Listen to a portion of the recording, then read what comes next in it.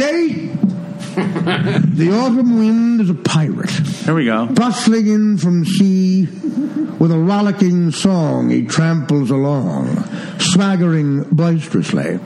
His face is weather-beaten. He wears a crooked sash, with a silver cap upon his head and a blistering black moustache. He growls as he storms the country, a villain big and bold, and the trees all shake and quiver and quake as he robs them of their gold. The autumn wind is a raider, pillaging just for fun. He'll knock you around and upside down and laugh when he's conquered and won. Stay strong, Dopey Nation. Rest in peace, Todd.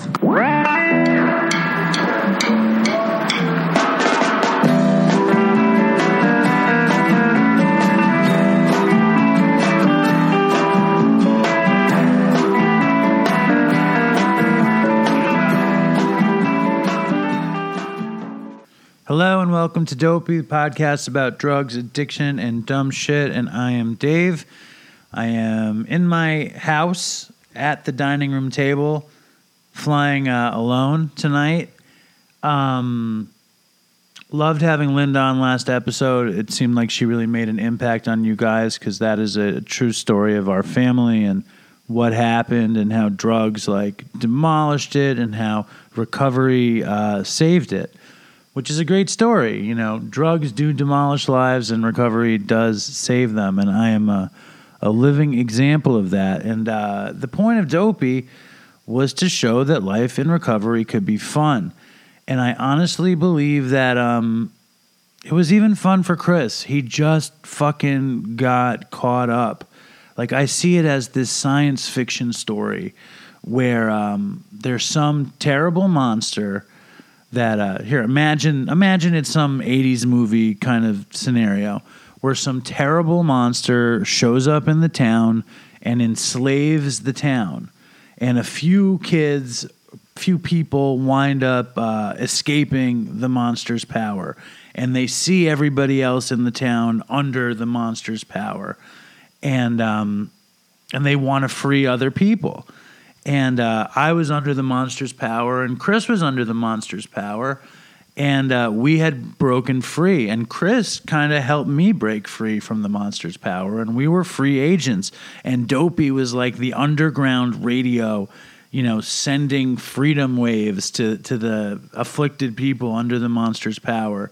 And then somehow the monster surreptitiously got to Chris, and we didn't know it. And we didn't see it, and Chris was repossessed by the monster, and it killed him, and it makes me incredibly sad, and it makes me angry. I'm angry at Chris. I don't get angry at addiction because I think that's stupid.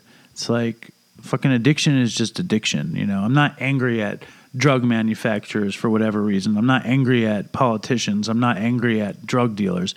I'm angry that Chris, you know, couldn't tell me that it happened, you know. But that might not be fair either. I mean, he was carrying a heavy burden. I'm angry that the show isn't me and Chris anymore.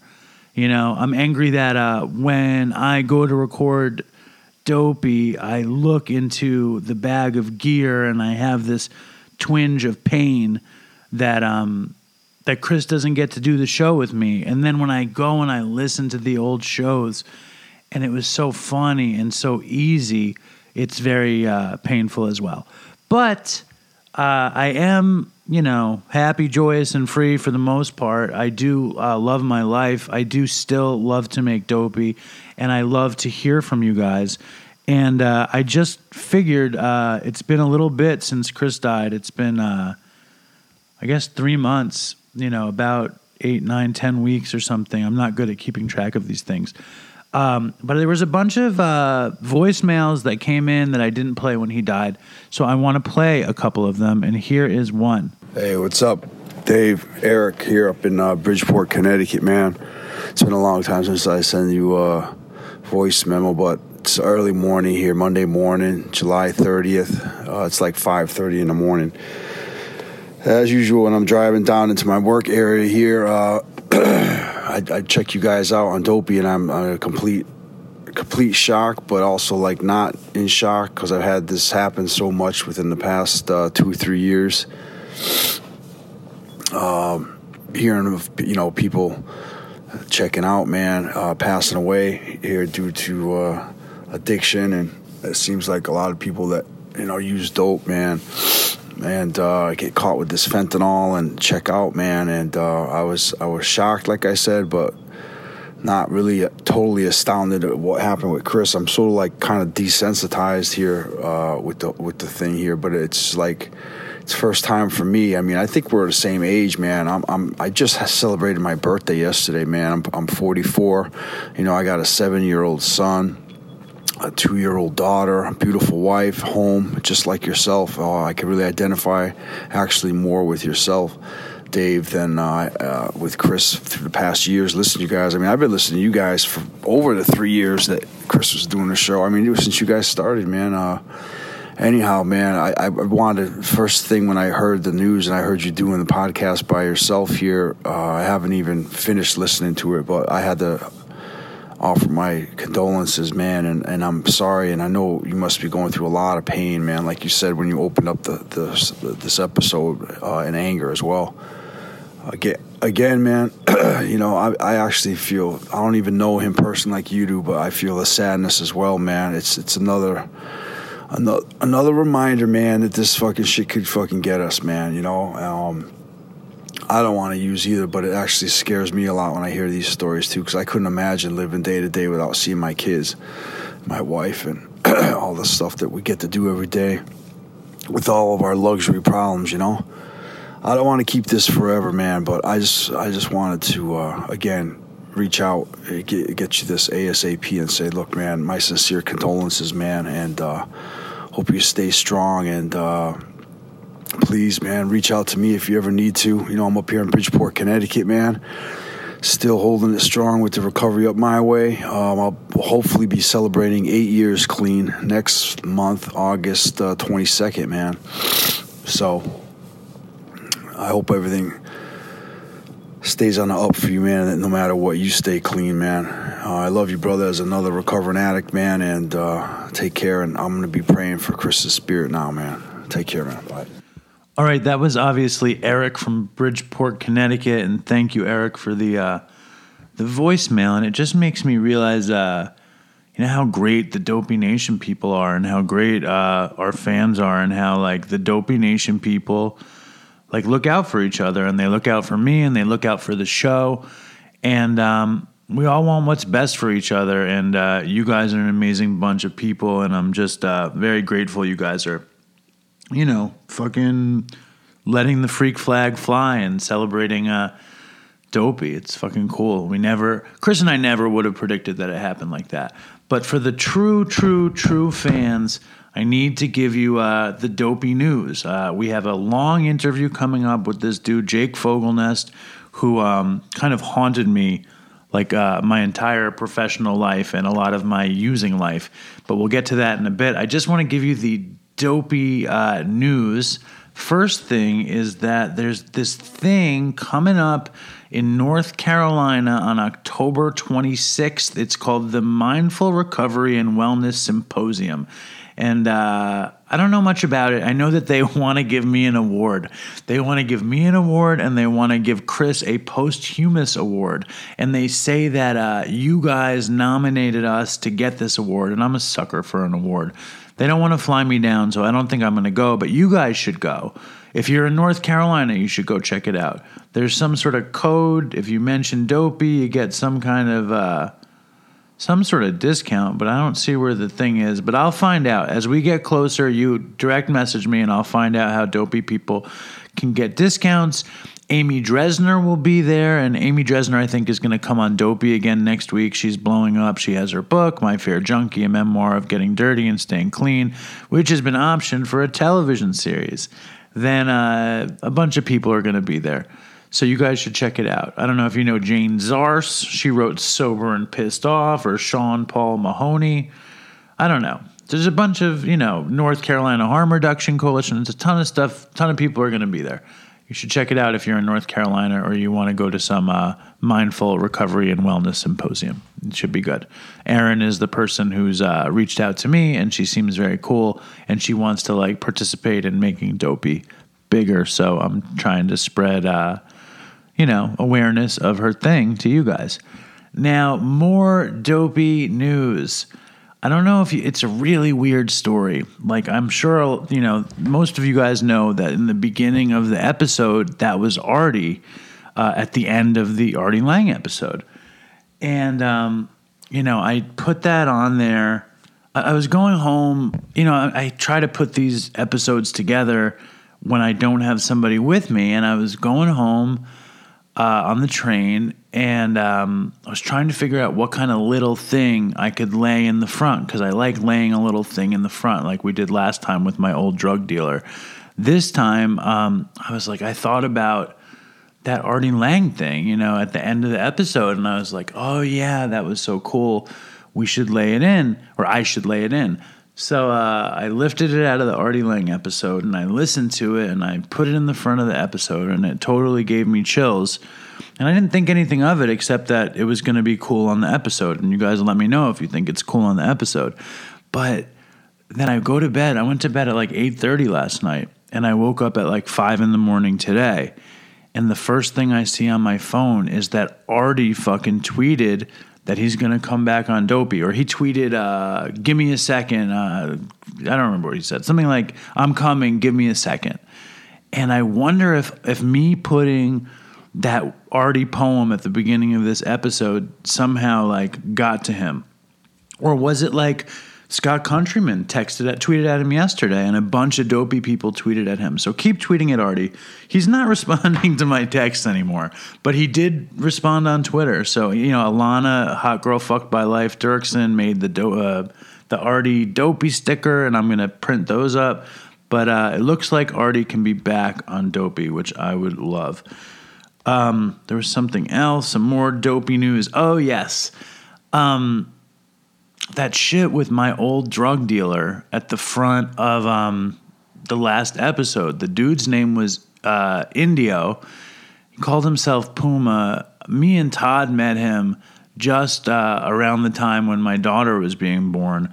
And I wound up buying heroin from him for, like a year or something, maybe a little less. And Todd wound up buying heroin from him like forever until he died.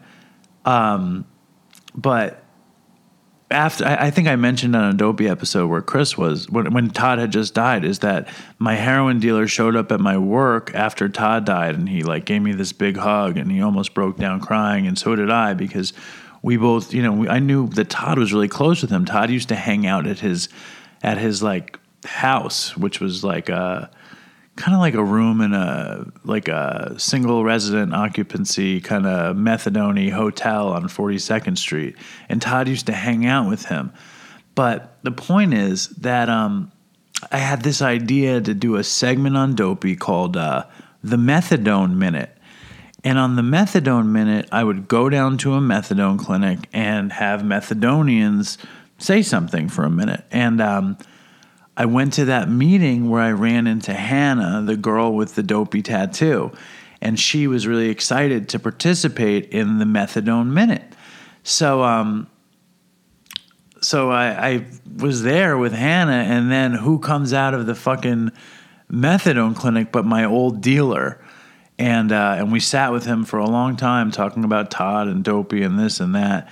And I recorded some crazy dude talking about scissorp, but I think I'm just going to play you what Hannah said. So here is Hannah. Here. Hello, this is Hannah with the Dopey Tattoo. I'm just going to tell you a real quick story because we got places to be, people to see. I was living in New Orleans around Mardi Gras, and we're all like, partying, dressing up in the house. And of course, I'm like secretly shooting like dope and speedballs the whole time in the bathroom. There's only like one other person that was doing it there, and like all the rest of my friends, maybe they probably knew, but they were like, whatever, like Hannah's being a stupid junkie. And I hit something weird, in my arm. It was probably an artery, to be honest.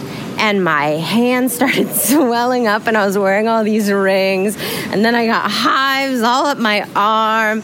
And, like, I was so freaked out. It's actually happened a few times since. And so, like, I got used to it. I'm clean now. But my big joke, once I realized I wasn't dying, I put my hand behind my back, and I would go up to people, and I'd be like, did anybody order the sausage? And then I would put my hand in their face. Did you freak them out?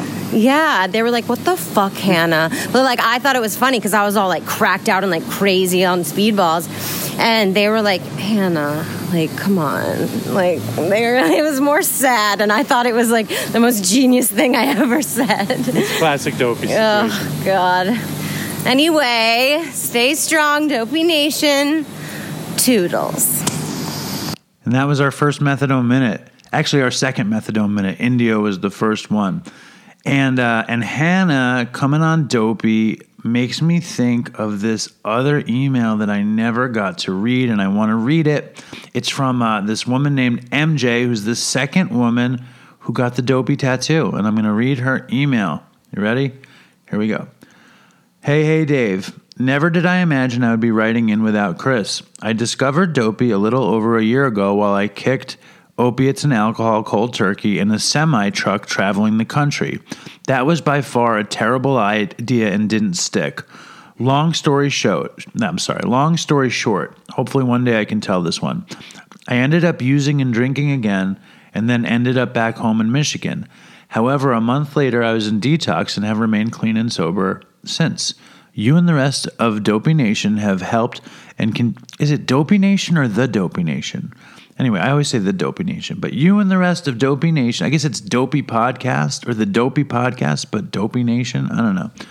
You and the rest, I always say the Dopey Nation, but you and the rest of Dopey Nation have helped and continue to help me live my life in a positive, healthy, sober way. Anyway, I have religiously listened to you two since the discovering of Dopey Nation while hallucinating from withdrawals somewhere between Florida and Connecticut. You've been an inspiration and a core part of my recovery. I had planned on writing or calling in at 30 days, which turned into 90 days, which then I told myself 6 months, blah, blah, blah. However, today I'm 11 months sober after a solid 10 years of insane opiate and alcohol addiction. I have quite a few dopey stories I've accumulated over my reckless journey, and here I am finally writing in and kicking myself because Chris is gone. He and I had so much in common, from people pleasing to SMI to a horrible head injury to rumble strips being the only thing able to wake me from snooze cruising. I am terribly sorry for your loss, all of our losses. Chris was the start of an overdose domino effect. Shortly after him, I lost 2 friends. It's a sobering fact that any of us could easily get entangled in the deadliness of obsession and desire. We must be aware of ourselves constantly. I think it's a daily practice we need to constantly be checking in on and reminding ourselves and each other. When you two said you'd pay anyone to get the Dopey tattoo, I was all in, but alas, I am a grand procrastinator. So I took it upon myself and got the Dopey ink yesterday with a toodles in memory of Chris. I'm super pleased to have this as a reminder of the fact that we can laugh at our stupidity while all the while continuing to live worthy and satisfying life without drugs and alcohol. Lastly, and importantly, before I go, shout out to Hot Wheels. I called him back in May when I was teetering on a rather thin line. He helped talk me back to the sober side. We've managed to stay in touch here and there. He's a wonderful soul. You're doing a phenomenal job, Dave. Please keep it up. If you'd like to read this, cool beans. I'm open to sharing some stories. Stay strong, Dopey Nation. Many blessings, and of course, toodles. MJ. P.S. Please don't use my last name, and I'll send another photo once the tat has healed. Thank you, MJ. I love that email, and I'm so glad that Hot Wheels was able to help you. And you and Hannah have to get together. What I need to do is put the fucking live Dopey together. Like maybe, I'd love to hear how many people would actually come.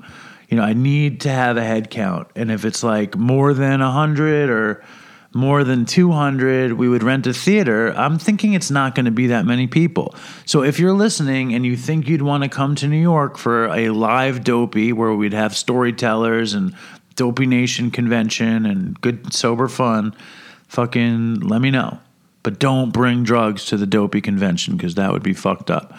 And the other thing I just want to say again is like, what a great thing this is for me, and what a great thing that I get to share with you guys, and how cool is the Dopey Nation Facebook group, and you guys are amazing support to each other and to me, and you guys should all fucking give yourselves a pat on the back. I think it's super cool, and I'm honored that I'm a part of it at all. It's fucking awesome.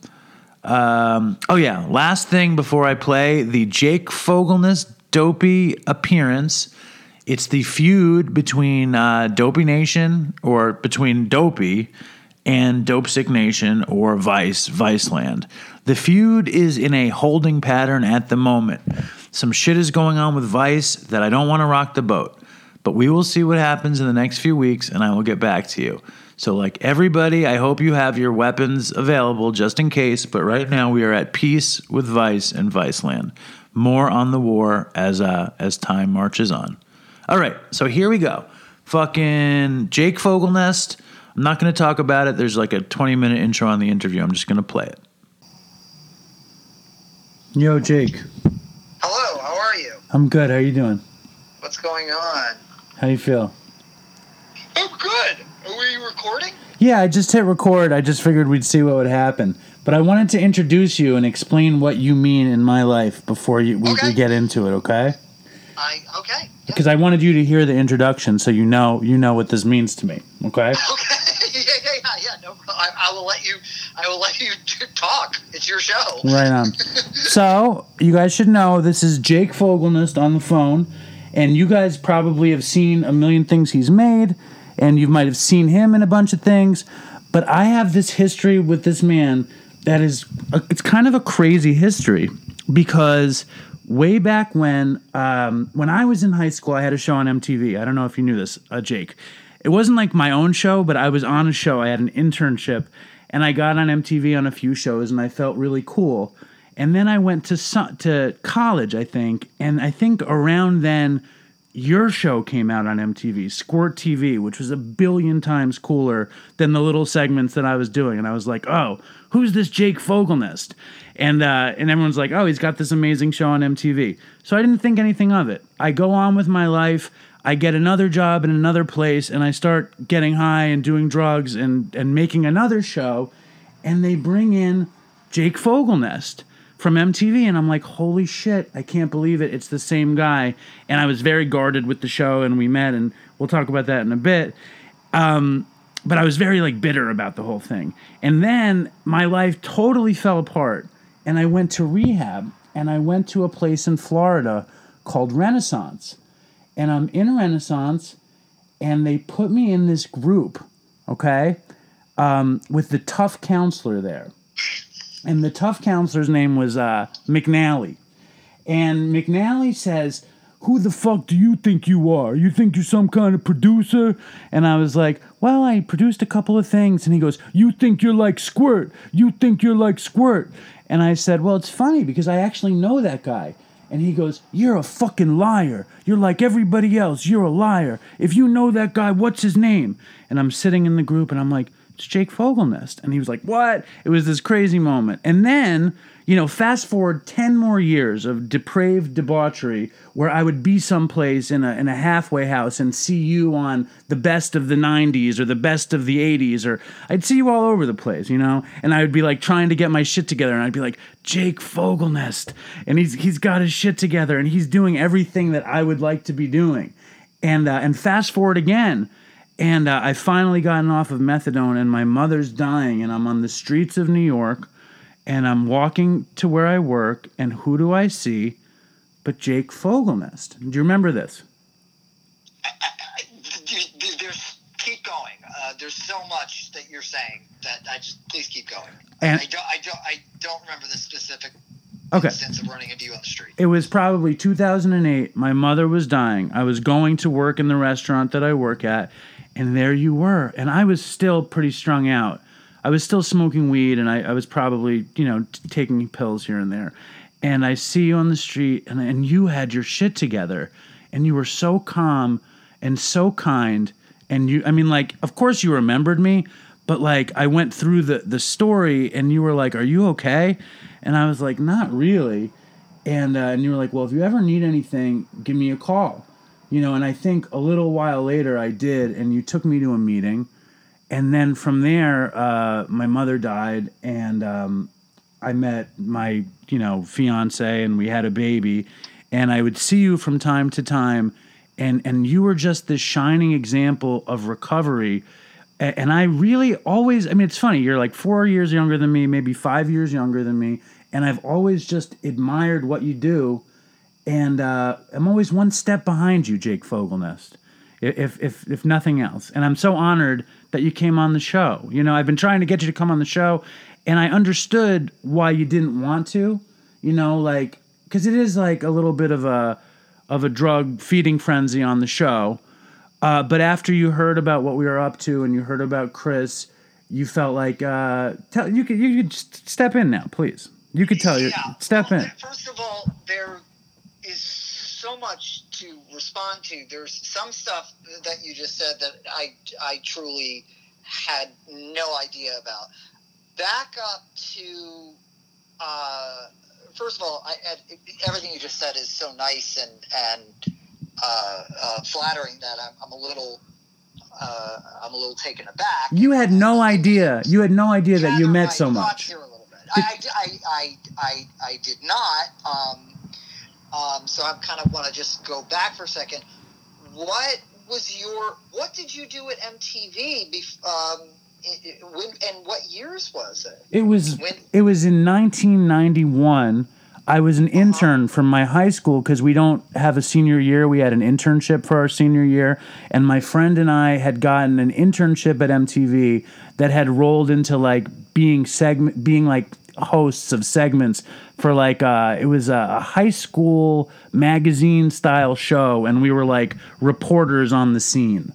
And like, we went to like what was it called? The show was called Like We Care. And it was like 1991. It was on for a year. It was like a glorious moment in my life because like that year we would hang out with Kurt Loder and watch him smoke weed. It was the first year of the real world, and we met those kids. It was like I'm just trying to first place the time period of MTV, so I could and I just didn't know. So that is a couple of years before I was at MTV. I think I remember. Was that the show where they gave people cameras? No, that was another thing. I don't know. But you were at MTV. You were interning. You were out of college, and then. No, I was in high school, Jake. I was in high school, which is why when you did Squirt, it was so meaningful to me. And let's get to your story, because my story is just, I want you to know the window dressing. There's parts where our story overlaps. So, first of all, maybe you had told me this, but I did not realize that you went to the Renaissance Institute Rehab and had that guy, Mike McNally, as a counselor. Yes. I don't particularly know what is up with that guy. And I also don't particularly subscribe to his methodology of how he treats people in recovery, and I think that rehab has been shut down and has been, or certainly rebranded. It would have been 1996 that I entered it, but I'm just hearing you tell me the story, and I know you want to talk to me. I just have to say I'm sorry that you went through that experience in your journey to getting sober, because I actually think that methodology of treatment, which I think even for the hardest luck cases, the screaming at people and the break you down to build you back up, I don't know how the jury is out for me on how effective that is. I don't know who it would be effective for. It was certainly not effective with me. you know? It was not for me either, and so I to me it was. I think I don't know what that guy is up to now, but I think he's a very small man in Florida. The Florida rehab system and rehabs in general, it's criminal. What people have to go through. They take advantage of people at their weakest possible moments, and you can end up in a really bad situation. So I'm really sorry that you had to go through that. Well, you went through it too. I did. I did deal with that guy, but I also got out of there kind of early. We sort of reached a stalemate. I think they realized, like, oh yeah, he's going to be okay. So I don't know. It was strange. But that wasn't really even my path. That planted a seed, but the real recovery came later. It planted a seed for me too. I mean, I remember I went 3 years after you did. They did so many weird things to me there. They put me in the center of the circle, like, and I was a mess. Like, I had a blanket that was all burnt to shit. I had a guitar case that was broken. They would put me in the middle of the group and point at me and say that I was the most toxic person in the community. That was like their big shtick with me. It was crazy. It was a crazy experience. That's got nothing to do with recovery. I don't know what that is. And it's irrelevant, but I heard that McNally actually wound up relapsing and he wound up becoming some sort of meth manufacturer. I'm not even joking. That's what I heard. Like, I don't know if anybody's out there that's listening. Who knows what the truth is? I heard the same thing. You did? Allegedly. Yeah, allegedly. What I've heard, I don't know, but... I think deep down, I hope that he's. I mean, he's a sick and suffering person. Yeah. My introduction to you was I came to work, and this would have been, 18, 19 years before 9/11. Yes, 1999, I believe. Maybe 2000. 1999, yes. So 1999, 2000. Upright Citizens Brigade Theater had just opened in 1999. And I was friends with, still am, Paul Scheer and Donna Furman, at the time Donna Fineglass, and they had jobs at this place called Burly Bear, which was a... eventually, what it was, correct me if I'm wrong, but I think it was a bunch of colleges had closed circuit television setups, and Burly Bear would provide a certain amount of hours of programming each week to those colleges, so they would have something to show on their college TV stations. And Lorne Michaels put some money into it. And then I think it eventually got rebranded as National Lampoon, because but I was long gone by then. But I worked there very briefly, and I came in because it was a job. It was it was a paycheck. It was real money for people like me and Paul Scheer, who had done nothing. Right. Like nothing. And Donna was doing like affiliate stuff, and she wanted to do comedy, and she came up with a great idea for a show, and she brought in Paul, and Paul brought in you. Yeah, and it was just this sort of like, it was one of these things that I'd been a part of these things where it's like, well, this is not going to last long because the people in charge don't really know what they're doing, but I'm going to take their money. And I knew that, and I was like, I don't know, however old I was in 19, 20, 21. I came in and I was sort of pre-warned about you. And I don't remember who did it, but they said, yes, this is guy David, and he has some kind of show here, and he's going through some troubles. And I just remember meeting you and instantly going, he's a heroin addict. Like, it just was like so clear to me right away that you were on heroin. Yes. Which is the kind of thing where it takes one to know one. Yes. I was like, yeah, he's scratching his face, he's nodding out, he's currently on drugs. And I think I vividly remember us in some sort of stairwell, probably smoking cigarettes, and me talking to you about that stuff, and you being sort of interested in it, and but a little like cagey, but you were sort of capable of some kind of honesty with me about your drug usage, and me just going, oh, that's a bummer. And then I think I remember that you were let go. Were you let go from that job? What happened was I was so fucked up. I had the option of I just couldn't afford to get high. I had run out of money and I got really sick. And I didn't know what to do, if I was going to tell them or I was going to tell my parents that I was too sick to work. And I didn't tell them. I just checked into a detox and I told my parents.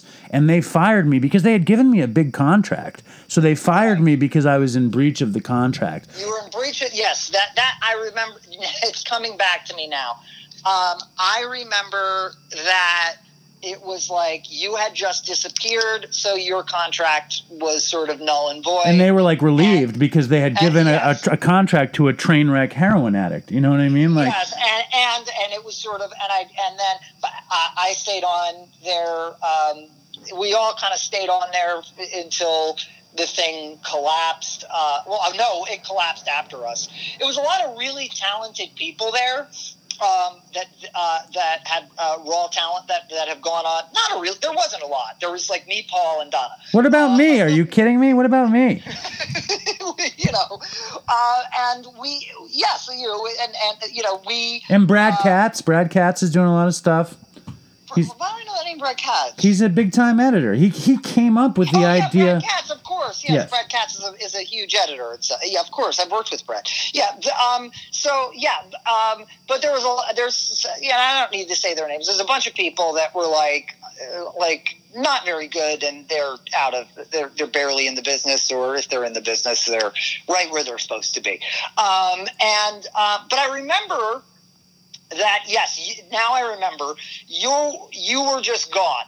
You were gone, and I probably kept it to myself, but I was like, well, he's gone because he can't show up to work because he's on drugs, and whatever. Then that thing ended. But in my memory of that conversation, you were on drugs too. And we were standing there, but you were way smarter about it than I was. Because it was not at that time, no. You weren't on drugs. Not in 1999, 2000, no. No, that would not come back into my life until a few years later. No, I was sober at that time. So you could just recognize the train wreck that was me, and you were like, thank God I'm not like this fucker. I mean, everybody could. It was... I think I can tell you now with you have some time, right? Like, what do you? I have 3 years and change. Yeah, so you got 3 years and change. Like, you know what I mean? Like, you were not hiding it well. I have a theory. My theory about and it really only applies, I think, to opiate addiction. Is you can go a good maybe 2 years hiding it, and then 2 years in one day you cannot hide it anymore, and then it is just a immediate train wreck if you're smart. Everyone knew that you were. It wasn't like just I was in on this. Like, it was evident to everybody. It was just, what do you do with somebody that has that problem? I seem to remember them. Did they send you to treatment, or did they offer to send you to treatment? No, that was my big mistake. Is that what happened was I was working with a bunch of people for a long time, and if I had gone to them and said I have this problem, they would have sent me. But yeah, because it was a real company, and they had health insurance and things like that. And, totally. But it was a changing of the guard situation, and a bunch of new people came in, And they, at first, when they met me, they were like, "This kid is kind of talented." Within your theory about opiate addiction is totally correct. I was 2 years in, and the wheels came off the fucking truck, and all I would do was go to work sick and wait for KK to show up with dope so that I could do the job. And then when I was doing the job, I was totally erratic and crazy. You know, it was. I just remember from the first moment that I saw you, it was so clear. I'm like, oh, I'm dealing with an addict, with an active addict, and I remember trying to be as much of service to you as I could in that situation. I remember the conversation in the stairwell, and then one day you were just gone, you know. And I've run into in New York. I'd run into you on the street. I ran into you at Katz's and stuff. And the times that I had seen you after that, maybe I just always caught you during periods where you were doing very well. But you were doing well, like you. No, but that was the end of my dark period. When you started to see me, like my darkest period, I lived in Los Angeles for, and I was just like basically a shut-in, you know, for many, many years. When I came back to New York, there was a little final, whatever you want to call it, of total debauchery and fucking depravity. But I found my way out of it, and like you were actually. You know, as small of an interaction as we had, you showing me the kindness and taking me to a meeting and showing me that you could be clean, because I knew your legend. You know what I mean? I knew the legend of Jake Fogelnest, and just to see you succeed, it made me think. I think that's something that I could do too. It was just. I want to stop you and just say it's not the legend of Jake Fogelnest. It's one. It's the way that the thing works, the thing that we do. It's one, you know, alcoholic addict talking to another alcoholic addict about their experience, strength, and hope. But let's circle around though, because we've done too much time without anybody really knowing your story. We've talked about my story. Your story is way more interesting than my story, and these people hear my story constantly. Your story. Now we're fucking 20 minutes in, but your story starts. You know, the story that I want to tell is how your MTV career started. And, you know, at what point did you know you wanted to have a show? Like, how old were you? Well, I've known what I've wanted to do since I was 6. I'll turn 40 in March of 2019. I feel like I've been trying to get to be a 40-year-old television producer since I was a literal child. Me too. I finally feel like I've grown into it, and only recently. But it wasn't necessarily that I wanted to have a show, as I wanted to make stuff with my friends.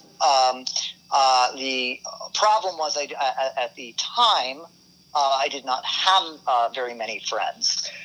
So I you know, growing up in New York, I was very early on aware of public access television, and it, you know, which I love. It still exists to this day, and I think it is amazing.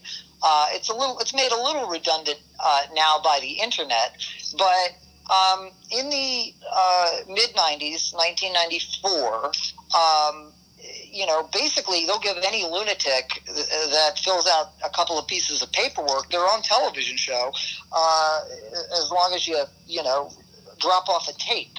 So that was something that I did. That was a classic moment in New York City cable history. We have to be clear about this. As any young person living in New York City at the time, when you would go to those channels, and they were like letter channels at the time, weren't they? They were like J and L and K. There was, you had channel C and D, and then J, and then eventually the boxes changed and it became channel 16, 17, I think 34 and 69. They've changed since then, and 23 was least access. That was channel J. That, I believe, is channel 35. It's still Robin Bird. Is she still on? I think she just reruns the old episodes. Yeah, that's what I've been. I haven't been in New York in too long. So since then, since 8 years ago, probably. No, I was there like 2000, maybe 4 years ago. I mean, I've been to New York to visit, but like I've been living in Los Angeles now for almost like 7 years. And you're living the dream. You're living that dream you had when you were 6. But we'll get there.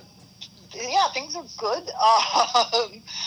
But yeah, so I started doing a public access show out of my bedroom, and it was, it was a very much. I just started digitizing them, looking at them, and so I've recently seen what is actually on these tapes. I got very nervous that they were going to not work because they've been sitting in a closet for a while, but they've held up for 25 years, and I've been transferring them. And I was expecting it to be like maybe a couple hours of interesting stuff, but no, actually it was quite good and charming. It was a show hosted out of my bedroom where I basically talked about whatever I wanted, showed some music videos, talked about pop culture, what was going on in the news, and then sometimes as the show got sort of popular, it became like a cult hit in Manhattan very, very quickly. Bands would start to come on the show, or I'd be invited places, and and then it eventually landed on MTV. Amazing. Now, yes. So, the other side of that is I was a kid. And when was the show? The show started. You were 13 years old. I was 14. So it started in 94. And it was called Squirt TV. You have to mention that so people can look it up. It was called Squirt TV, and there's some of it's on YouTube, and I'm going to figure out some sort of way. I am going to make some of it available. I'm not sure how, or it's not my top priority right now. But right. What was your favorite thing you did on Squirt before it was on MTV? What was like your best memory? It's my best memories of it was like just the sort of instant nature of it, of being able to come up with like a comedy idea, or something would happen in pop culture, and that I would be able to put it on a tape. I mean, it's quaint when I think about it now. But that I would be able to think of something on a Thursday and have it be on television Sunday night with complete creative control is amazing. Now everybody can do that. Literally anyone can do that from their bedroom. Everybody has a talk show from their bedroom on YouTube. It's No, but it's the same thing, Jake. It's just the difference is you had to jump through hoops to get it on. Exactly. That's my point. It was a little bit more difficult. But even people now, it's like you have to commit yourself to do it. It's like so many people are like, so you have to be good too. You know what I mean? But there was some natural instinct, I guess, that was there, and I don't know where it came from. Of just. I mean, there was certainly like a Letterman inspiration and a Stern inspiration, but I somehow instinctively knew how to like structure and format a show to keep people watching.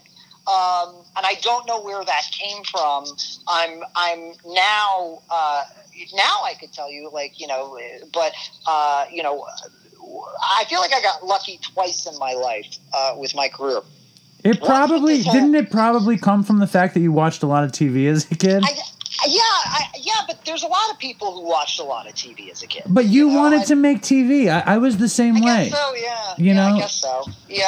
So I guess if you want to do it, then you're watching it through you're watching it through two lenses. You're watching it through the lens of someone who's just enjoying television, and then you're watching it through the lens of somebody who's trying to figure out how to make television. And you know what you like. You're like, I like that. That was the thing, was I had very clear, defined taste and the beginnings of what you would call some sort of comedic voice and that came across. And yes, it was successful as a public access show, and then it became an MTV show, and then if you throw that much external validation and success at a young teenage boy in the mid 90s of New York City, you have to remember what was I was fresh out of rehab just in time to see Train Spotting at the Angelica Film Center. Like, there was definitely, and and it's been interesting because I've been sober now for a while, and I feel like I've seen a couple of waves now of heroin's back, right, right, and cocaine is happening, the particular time, 94, 95, 96, New York City, was one of those times. It was one of those times. Right. It was one of those times. What was the thing? When was it never? I guess it's always the time though for somebody. Exactly. No, for real. I mean, totally. Because it's like in that time though, it was really, really enmeshed with pop culture, with music culture, with hipster culture. Chic, yeah. It was really enmeshed with that. But what led you there? What was the beginning of your addiction? Like, what was the start? You started smoking weed? What was it? No, I think the addiction begins actually way, way earlier than that. I think it begins at childhood. I remember being 6 years old and out to dinner with a bunch of people, and then it was like, it's funny, give the kid a glass of a sip of the wine, and then I proceeded to sneak drinks of everybody's wine. Not sneak, but just when nobody was looking. I guess that is sneaking. Yeah, that's sneaking. Take sips of wine because I liked it, until finally I threw up in the restaurant and they carried me stumbling home drunk at 6 years old. So I think I was just genetically predisposed. I had the thing that said, hey, you've got the alcoholic thing. So from the get-go, right. It's just the way my brain is wired. Neither of my parents have the disease of alcoholism. I just got lucky. Well, I just got lucky. I actually, I say that as a joke, but I say that actually sincerely as well, because there's been a lot of great gifts that have come my way because of recovery. And well, they say there are very, very few alcoholic and drug addicted Jews. I think there's only. Is that true? Well, that's what I say. There's as many drug addicted alcoholics as Jews as there are big sports legends. There are very few. That's not true. There's a shitload of junkie Jews. Lenny Bruce, fucking, you name it. There's junkie Jews all over the place. Rodney Dangerfield was some kind of drug addict. What's his face? There's a lot of junkie Jews. Forget that. I don't. It doesn't discriminate. And there's one thing I've learned. I think, and I'm sure you've seen it too. The disease does not discriminate. Anybody. Anybody can catch it. But I think the addiction stuff started very, very young, and the underlying issues of why because what I was looking for when I was an active alcoholic and drug addict was I was looking to feel nothing. I wanted to turn off my brain. I wanted to feel nothing. Numbness, shut it down, shut my brain off. I was not a social drug user. I was you talk about isolating in Los Angeles or whatever, an apartment. Like that was my kind of thing. I was just like, I'm going to go home and get the drugs. I'm going to do them by myself, and I'm just going to sit here and not feel anything. But when did that behavior start to show itself? That behavior started to show itself for the first time, I think, when I was 17. That's when, I ended up going into a rehab. Was that Renaissance then? Yes, that was Renaissance. The only rehab I've ever been to. What was the scenario that got you shipped to Renaissance? Well, what happened was I was doing my little MTV show. Yeah. And, much like you at that company, Burley Bear, maybe I wasn't hiding it so well anymore. Right. And one day, my parents showed up at my office, and they said, hey, what's going on? And you seem like you're on drugs. And the jig was up, and that was the end of everything. So I thought. It was, of course, the beginning of everything, but at the time, it was the end of everything. So they dragged me out of my little office that I had, and I was in a detox on Long Island that night. Right. And that was at the end of the show. They said, "There's no more Squirt TV. It's done. You're washed up. You fucked it up." Much like you, they were waiting for me to show up again, and I was busy.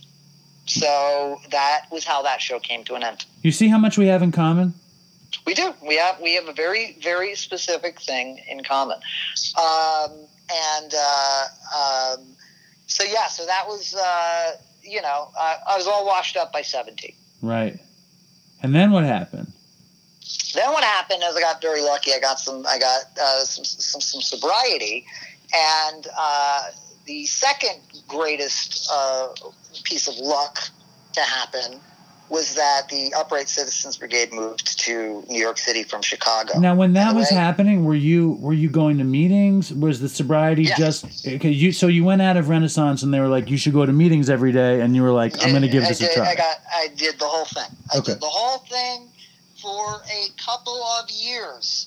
Until, 17 is very, very young to get sober. My heart goes out, and I'm impressed with anyone that gets sober at 17 and doesn't have a relapse. That is not my story. My story goes like this. UCB opens. Oh, my God, this is everything I've been searching for my entire life. It's a community of people who all want to do the same thing that I want to do. And at the time, this was in the early days, the theater opened up in 1999. There was not many, now you think about Upright Citizens Brigade, it is an institution. There are 2 theaters on the East Coast, 2 theaters on the West Coast. There are thousands of students. We had one theater on 22nd Street. It barely seated 100 people, and I want to say there were about 100 of us. And what is amazing is that group of 100 people all seem to have found success in the entertainment industry.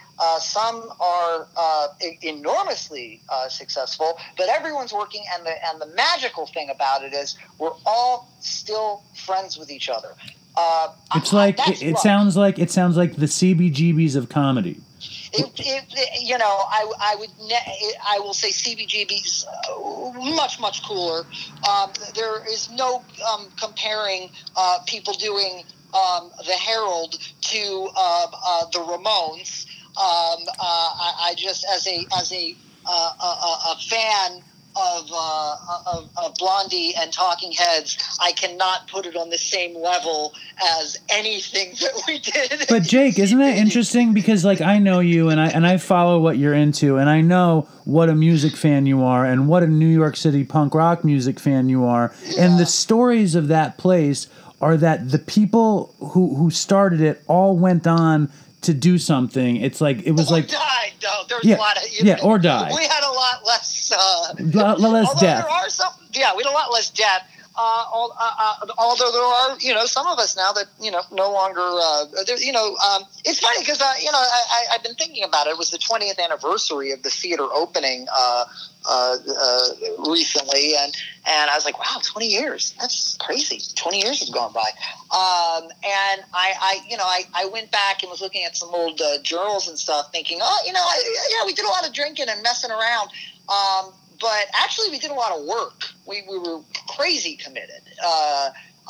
It's pretty crazy to stay up till 3 o'clock in the morning, perfecting sketch comedy to a theater that you're not sure you're going to be able to fill up 100 people. You're not getting paid. There's no guarantee that you're going to go on to any success. And I mean, in the entertainment industry, it was real madness. We were doing it because we loved it. We didn't know what else to do, and we were having fun, and we got to learn and fail, and it was great. But in the midst of that, because I got sober so young, around my 21st birthday, I said, you know what? It's been a couple years. I think I have it under control. I'm just gonna have a drink. I think I can handle it. So you're with your UCB buddies. You're at the bar. Actually, it wasn't really with UCB. I think I was at another bar with just some other friends. But it was just sort of like, I think I can handle it. And you weren't thinking about dope. You weren't thinking about getting wasted. You were thinking, I can be normal. I can be normal. I think I can drink normally. And here's what happened. I had a drink, and the world did not collapse under me. Everything was pretty okay. Things did not get unmanageable. I look at it as a long, 6 or 7 year slow decline. Wow. Until it got back to the drugs and isolating and the really bad stuff, which didn't last all that long, but it got unmanageable. So the 6 and 7 year period, you're working. Was that all the VH1 work stuff then? Or was that later? I think while I was VH1 is happening I love the 70s and all that stuff. Yeah, I think at that time I was certainly casually drinking, casually drinking, not involved in recovery. Drinking, I think my life would have been better without the drinking. That was that period. And just to tell the fans, on VH1, and it was probably in the early 2000s, they would do all these shows, and they were really entertaining shows. I love the 70s. I love the 80s. I love hip-hop. I love New York, right? Me and all there's people, you hold up a Rubik's Cube, and be like, yeah, I remember the Rubik's Cube, and that was it. But for their time, a lot of people watched them. They were entertaining. I was one of the people that was like a talking head. It was what it was, and Best Week Ever. It was a great gig. It was kind of like everybody's first gig, and it helped a lot of people sustain making a living. And I don't know how you could do it today in New York City. It's totally different.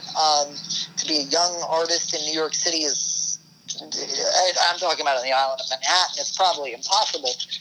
But it was you need another source of income, or you need someone to take care of you. But when you were doing that, I was all fucked up in treatment going, look at this fucking Jake Fogelnest on VH1 loving the Rubik's Cube. This, you just imagine me in some bathrobe. Do you look at it now and realize how small it all is, though? That it was me in a room in Midtown that was a closet where they set up a green screen and then they paid $500. Dude, it's just so funny, though, because for you to imagine some junkie you met in 1999 shaking his fist at the television, I just think it's funny.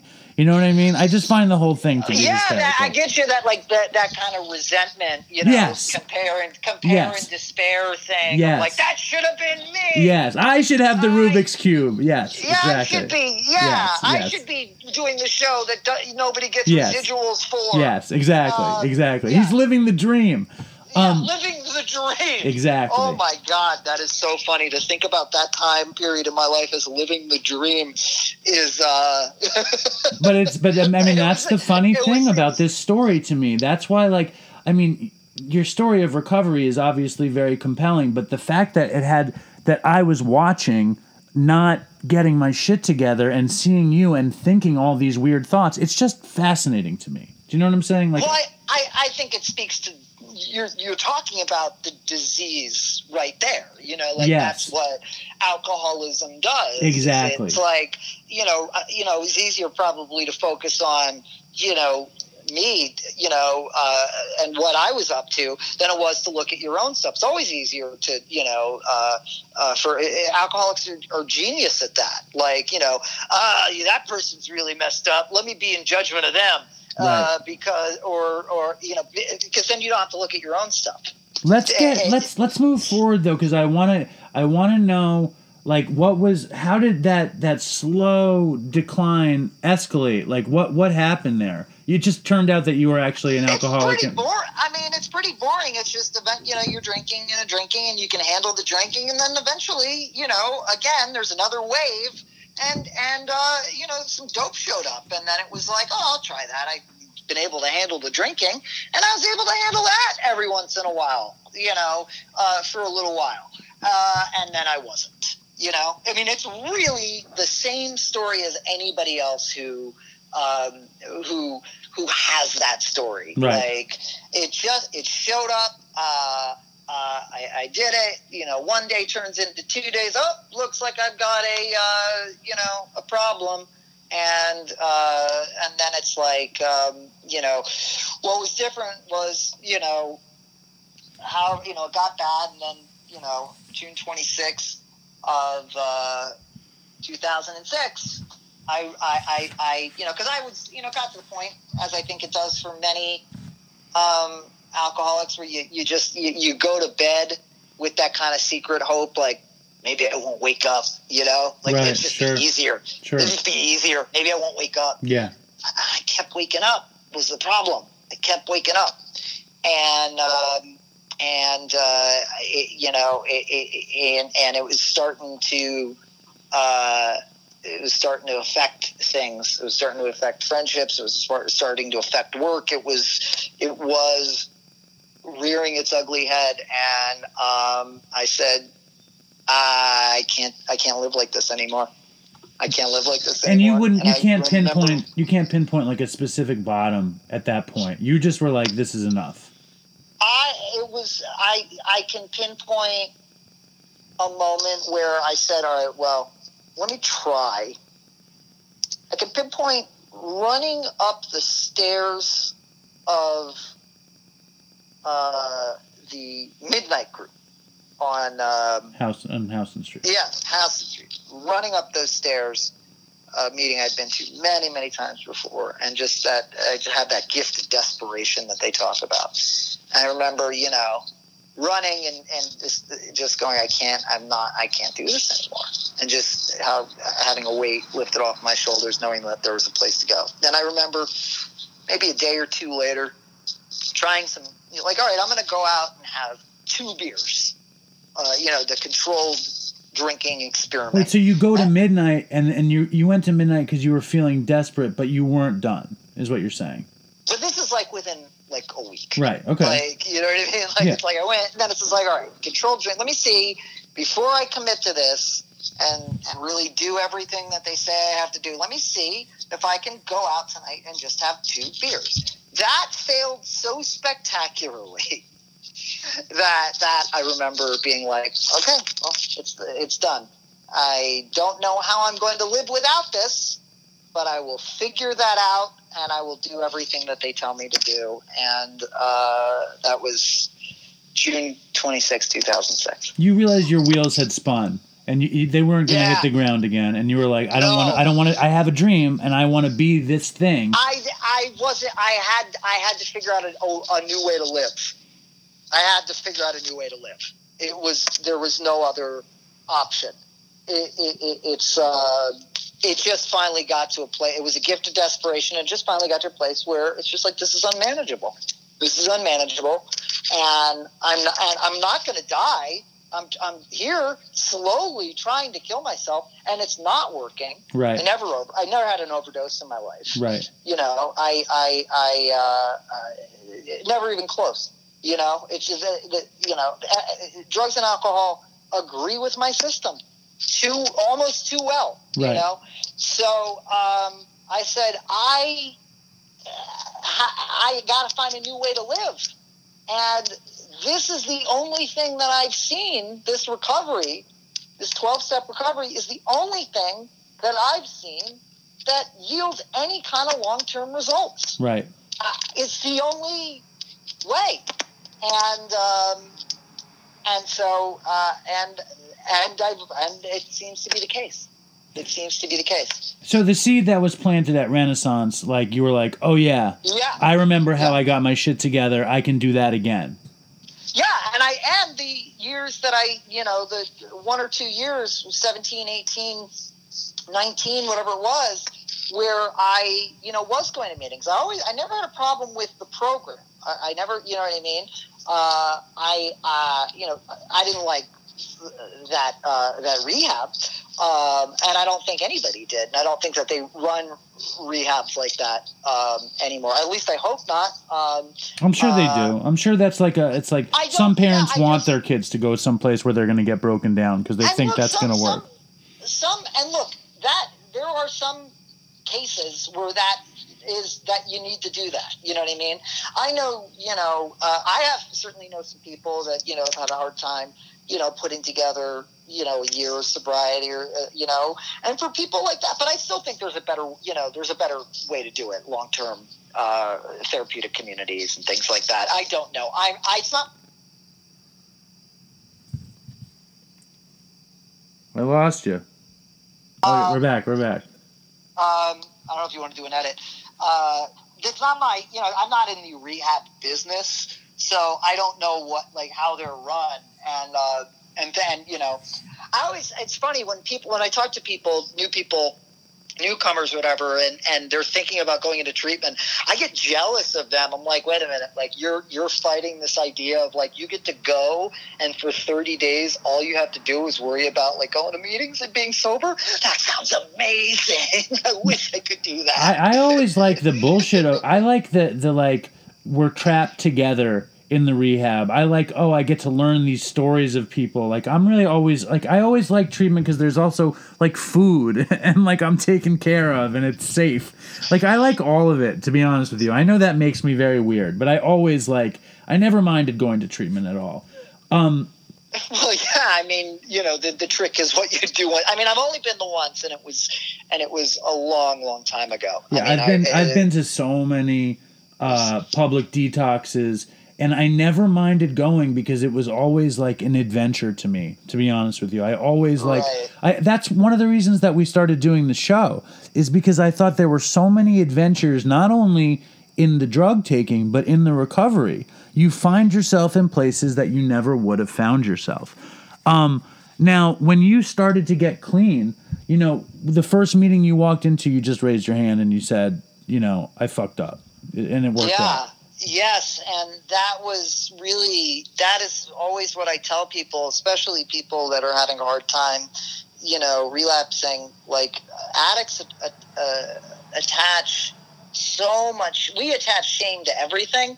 Alcoholics attach shame to everything in general, but we attach extra shame around relapse. Now, I'm not saying that as a license for people to go out and relapse and stuff, but to come back and raise my hand and know that it was okay and that nobody was in judgment of me, that they understood was really essential for me. Now, really essential. Yeah, and I mean that idea of that you can't be judged. You know what I mean? That we all, that's not the point. The point is to find the good part. You know what I mean? And to try to. The point is how do we stay sober one day at a time? Talking to each other about the thing. And I very early on, I said, I don't know why the thing works, but it works. Why the phenomenon of one alcoholic talking to another alcoholic? I don't know why that works, but it works, and I don't need to know why. It just does. Yeah, I felt this. I was incredibly resistant to the whole thing forever. That's why I have 30 years at 44, and I had many, many years out there doing ridiculous stuff. I was incredibly resistant to joining up and saying that it works. But at this point, 12-step recovery saved my life, and there's a million ways that people do this, and I don't, whatever, makes somebody happy, whatever makes somebody safe, good for them. My life was saved through 12-step recovery. and I advocate it. And also, like, I love what it does. I love that it basically, you find a broken down building, you demolish the building, you take every piece out of the foundation, and then you can rebuild because the foundation is clean. And I love that. I love that. Now, when you got clean, your whole career changed trajectories. You know, you've done so many cool things. You know, what's your favorite thing you've done? I mean, I read an interview with you today, you know, on The Fix, where you talked about your life, just that you love to be able to get up in the morning, clear-headed and right. And I feel the same way. You know, it's like, what a gift. But everybody loves, I mean, you do so many cool shows. I mean, if you guys don't know what Jake has done, he wrote for Wet Hot American Summer. You wrote for Billy on the Street. You ran Girl Boss. Kate Cannon was the showrunner on Girl Boss. She's I ran a show, the first season of Corporate for Comedy Central. That was my first time as a showrunner. And what out of all these shows, like, do you have a favorite? Are you allowed to say a favorite? To me, it's really no. I don't have a favorite. It's always what I'm working on right now, or the thing I'm about to start working on. I'm proud of all of those things, and I really got to do what I'm getting to do what I did always want to do. Like, if anything, hosting a talk show out of my bedroom was a detour from what I wanted to do. When I used to watch Saturday Night Live as a kid, I didn't want to be in the cast. I wanted Lorne's job. Right. That was, the weird thing about me. Squirt TV happened because I didn't have access to a sketch comedy ensemble. So, writing and creating, the goal has always been to write and create stuff with my friends. So I've been very lucky to do that, and a couple of the things people have liked too. So that's awesome. That's great. People have loved a lot of the stuff you've done, but it's so funny how much people are attached to Squirt TV. Because you are this... I realized that it's sort of like, it's always going to be part of my story, and that is totally okay. It's like, John Waters has done so many things, but he's always going to be known for he made Divine eat dog shit, It's just, if you do this, not that me hosting a talk show when I was a teenager is equivalent to Divine eating dog shit. Nothing is. But if you do this very unique thing, and especially if you do it at a very young age, people are always going to want to talk about that. That is always going to be a part of my story. And I'm now at a place where it's like, because there is so much that's not that story, that like I'm happy to talk about it. In fact, it's been interesting to revisit it lately with fresh eyes and go, oh my God, I was just a kid, but I see why this thing took off the way it did. The story is a story of balls and innocence and chutzpah and desire and ambition, and that you happen to know the genetics of making a television show. That's what it is, and I love that story because of it. You were, you had it built into your DNA, like you said, and I think you were into it. I remember when I was a kid, I wanted to do... I would sit in the kitchen in my mother's in my apartment, and my mother would listen to Rambling with Gambling on AM radio. Sure. And I was just like, this gambling is so relaxed sitting there. And I just remember thinking how much I wanted to do that. And then I would watch like Regis and Kathy Lee and think how relaxed Regis seemed and how happy he seemed. And I loved the idea. Yeah. Broadcasters. And I never got to do it. Me doing it was me and Chris fucking talking about getting fucked up. I got to make TV shows that were barely seen. You know what I mean? My career is not like your career, but I have the same passion for it, and I have the same love of it. And what's that? So, but like, what do you? So, and that was the thing. Like, what what is going on now? Like, what is, I'm so sorry you lost your friend. And we talked about it a little bit off the air. And it sounds like it was sort of shocking. It was sort of like out of nowhere kind of thing, or, now, you still, are doing something. You've continued doing the show. You know what I mean? Maybe the tone of the show takes on a different thing now. It does. This life event has happened. The show. You have an audience that has been with you, and I think you kind of have to keep doing it and see where it takes you. Well, I believe that the show can be something. Like, I always said that, and I said that from the beginning. Like, I'm such a Stern show, and I always felt that Howard did his show so well because you felt like you were with your friends, and you felt like you were part of his group of friends. And who knows how friendly they actually are or were, but I felt like I was one of them. And I remember I would listen from 6 a.m. till whenever he stopped. You know what I mean? Sure.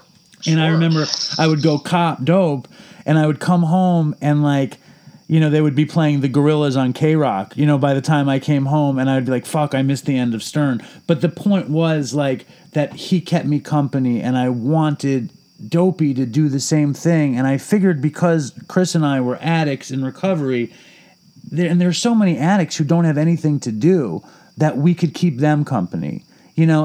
But I will say this: there's right now, addicts and alcoholics. I just think that right now people are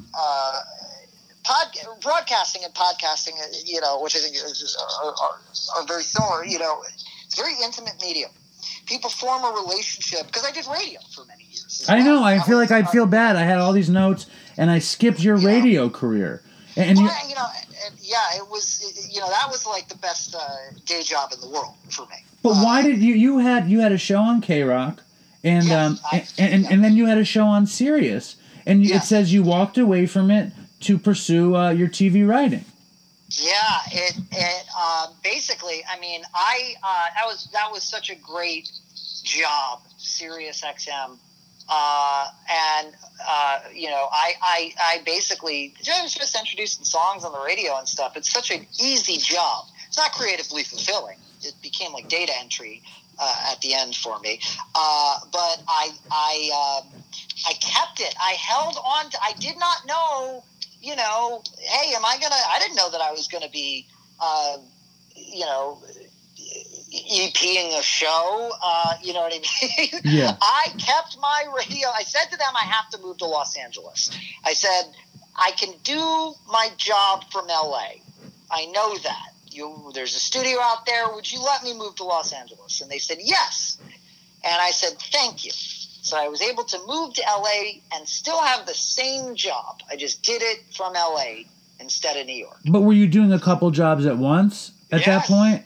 Oh, my goodness. So I was working in 2014. There was an 8-month period where I was working at Funny or Die. I was there all day. I was writing, producing sketches and stuff. And then afterwards I would go, and it was all the way on the other side of town in Los Angeles. I would go to the Sirius XM studio, and I would record the 2 daily radio shows that I did. For 2 channels, so those were long days. Then I said to Sirius, I said, I believe there is technology that would allow me to record this from my house. And they were like, yes, there is. Basically what happened was I said, I'm going to hold on to this Sirius XM job until I no longer have the hour in the day that it takes me to do it. Right. And when I was writing on Wet Hot American, so as more jobs started to accumulate, I was working on Wet Hot American Summer, and I said, guys, I'm going to leave one channel. I only am going to be on one channel now. And they were like, okay. Sirius XM were so great to me. They were like, whatever you want to do, we want you in any way that you want to be here. And I had built a lot of goodwill because of my showing up because of the sobriety. I built a lot of goodwill with Sirius XM. And I said, so I dropped to one channel. Then it was like, all right, I'm only doing it from the weekends. I'm recording it from my house. Finally, I came back to New York and I was starting Difficult People. And I called them and I said, I'm sorry, I think it's time. And they said, no problem. You come back anytime. I still will go do the Stern wrap-up show when I can, and like I have a great relationship with Sirius. But I left because I no longer had that hour in the day, and the TV writing worked out, which is what I really wanted to do. So there are some days where writing is hard, and sometimes the hours can be very long. So I have my moments where I go, why did I leave the job? I worked an hour a day. I made decent money. It was right. Stupid. But I don't miss it. You don't. You never. No. Like, what's your favorite? Like, who's your? I know that you love Howard, but like, who's your favorite DJ that played music? I didn't care about that stuff. Like, you didn't have one. You didn't have like Steve Jones has an amazing show.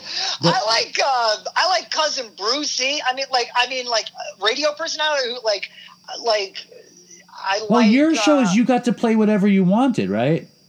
No. I was playing. I mean, I did a show like that at K-Rock, but no, at Sirius XM, I was just playing what was handed to me. I was allowed, but here's the thing: I was allowed to play. I was like, please, care. Tell us what you'd like to play on the radio. We'll play it. And I would occasionally weigh in, but I didn't really care because I stopped caring about music around 1997. So I just didn't. It wasn't of interest to me. That's what triggers it. The end of music that you liked that was coming out. Well, yeah. I mean, there's some things that have come out and stuff, and now it's funny. I just directed a couple of music videos that'll be out. I still like new music, but and the music that I was playing was cool and everything. But it was like I wasn't sitting there picking the songs. Like I know that kind of is sort of dispels a myth that I was there and actively involved, and but I really I just knew that you were a music head, and I just figured. But it's my specific thing. I'll tell you, as a 44-year-old man, I have the hardest time liking anything that I don't know. It's like I really struggle with it. Like, it's crazy. Yeah. Even it's like I need it to be perfect for me, like perfectly for me to like it. You know what I mean? Or maybe I missed something. Like, I had never heard fucking Johnny Thunders. I had never listened to Johnny Thunders until. There's good stuff there. That's my favorite thing is I love when there'll be something older that I've missed, right? And I'll be like, I didn't know about this, right? Oh, right. Or rediscovering something. But then there are, there's a couple new bands and stuff that, Who's good? Tell the Dopey Nation who's good. I got there's a band called Swearin', been around for a while. Allison Crutchfield, her band, and I just directed a couple music videos for them that'll be coming out in October. You like the music, or you just like the gig? Yeah, I like the music. I probably wouldn't direct a music video. I wouldn't direct a music video for a band that I don't like at this point, because I'll tell you, there's not a lot of money in making music videos. No, I know. What a weird world. There's not even a lot of money in making music. That's the craziest thing. No, exactly. That's the craziest thing. It's not a lucrative thing. No, I'm very happy with these videos, how they turned out. But it really was a situation of a bunch of people getting together and like, I know we don't have a lot of money, but like, will you help? And people, I feel very, very blessed. A lot of talented people donated their time to help us pull off some stuff. So yeah, they're great. Swearing's cool, and like, I don't know, like, but what's the next big TV thing that you're excited about? Can you tell us, or is it top secret, or what's the deal? I have one thing that is literally top secret. I've never worked on something that has had so much security around it that I'm nervous to even tell you that I worked on a thing that had security around it. Right. But it'll come out. I also kind of think it's fun. I reevaluated my relationship to social media, And in like March, I took the Twitter off my phone. I was just like, I don't need to do this anymore. You know, when it's time for me to let people know about a thing, I will always let people know about a thing. But there's, one thing I worked on this year that I can't even talk about, but I'm excited about. I had fun. You know what was fun this year that I worked on was we did the. Do you see the things with Will Ferrell and Molly Shannon where they're the royal wedding? Royal wedding. Yeah, we did that. We did the Rose Parade at the beginning of the year. Those have been fun. That was just pure silliness. Getting to work with Molly and Will, and Andrew Steele, and are they as funny as they seem in from the couch in real life? They're fun. They're sweet. The best people ever. Like when I think about like two of the best people ever, it's Molly and Will. They really, if everybody was as cool as them, the world would be a better place. Just nice and insanely funny. The royal wedding, that thing was just stupid and fun and a lot of fun. A lot of fun. And so the thing that you love that's coming up is Top Secret. It was just this Top Secret, and then I've got things in development, which I never want to talk about something that's not like real. No, I hear you. It's just like, but yeah, I have another show that I worked on that I wrote for that'll be out this year. All right. Well, I'll let the Dopey Nation know about it when it comes out. What about like shows? Like I watched this crazy show, okay? And I really wanted to get your opinion on it. I don't know if you've seen it. And I wanted to see like what an actual showrunner, EP, writer says about something that's not good. Like, can you criticize stuff? Probably nothing. There was this show on Netflix, and I don't think it was good, but I loved it. It was this show called Insatiable. Did you hear about this show? No, there's so many shows. I feel bad. I don't know what that is. It is an insane show about this fat girl who loses 100 pounds and she becomes a beauty queen. But the premise is that she's insatiable because she just, it's like very much like an addiction. She needs something to make herself feel better. But then the show spins into this crazy, like middle-class, middle-aged gay love story. Like, it's just insane. You have to watch the show and then you have to tell me what you think about it, because I don't know why I'm into it. I just watched the whole show. I think it's because nothing's on TV right now, and I just liked it, and I feel kind of guilty for liking it. I don't like what you like. You know what I mean? Like, we're at this point now where we're no longer in the business of broadcasting. We're in the business of narrowcasting. So do your thing. Like what you like. Like, I have close friends of mine. They've made entire TV shows. I haven't seen them because who has the time? Right. Like, like friends of mine. It used to be a friend of yours would make a TV show. You'd tune in and watch it. Right. Now, if I was to watch, and I think this would be true of anybody. Nobody can watch everything. So so I'm very much of like, hey, you like what you like, and get into what you get into. As long as enough people are watching that it's profitable. Right. That's the margin of profit. Benchmark now. We're never going to have a situation where it's rare. That's why, Roseanne, it was insane. The 20 million people tuned in. That doesn't happen, and, then she did what she did. And, that's crazy.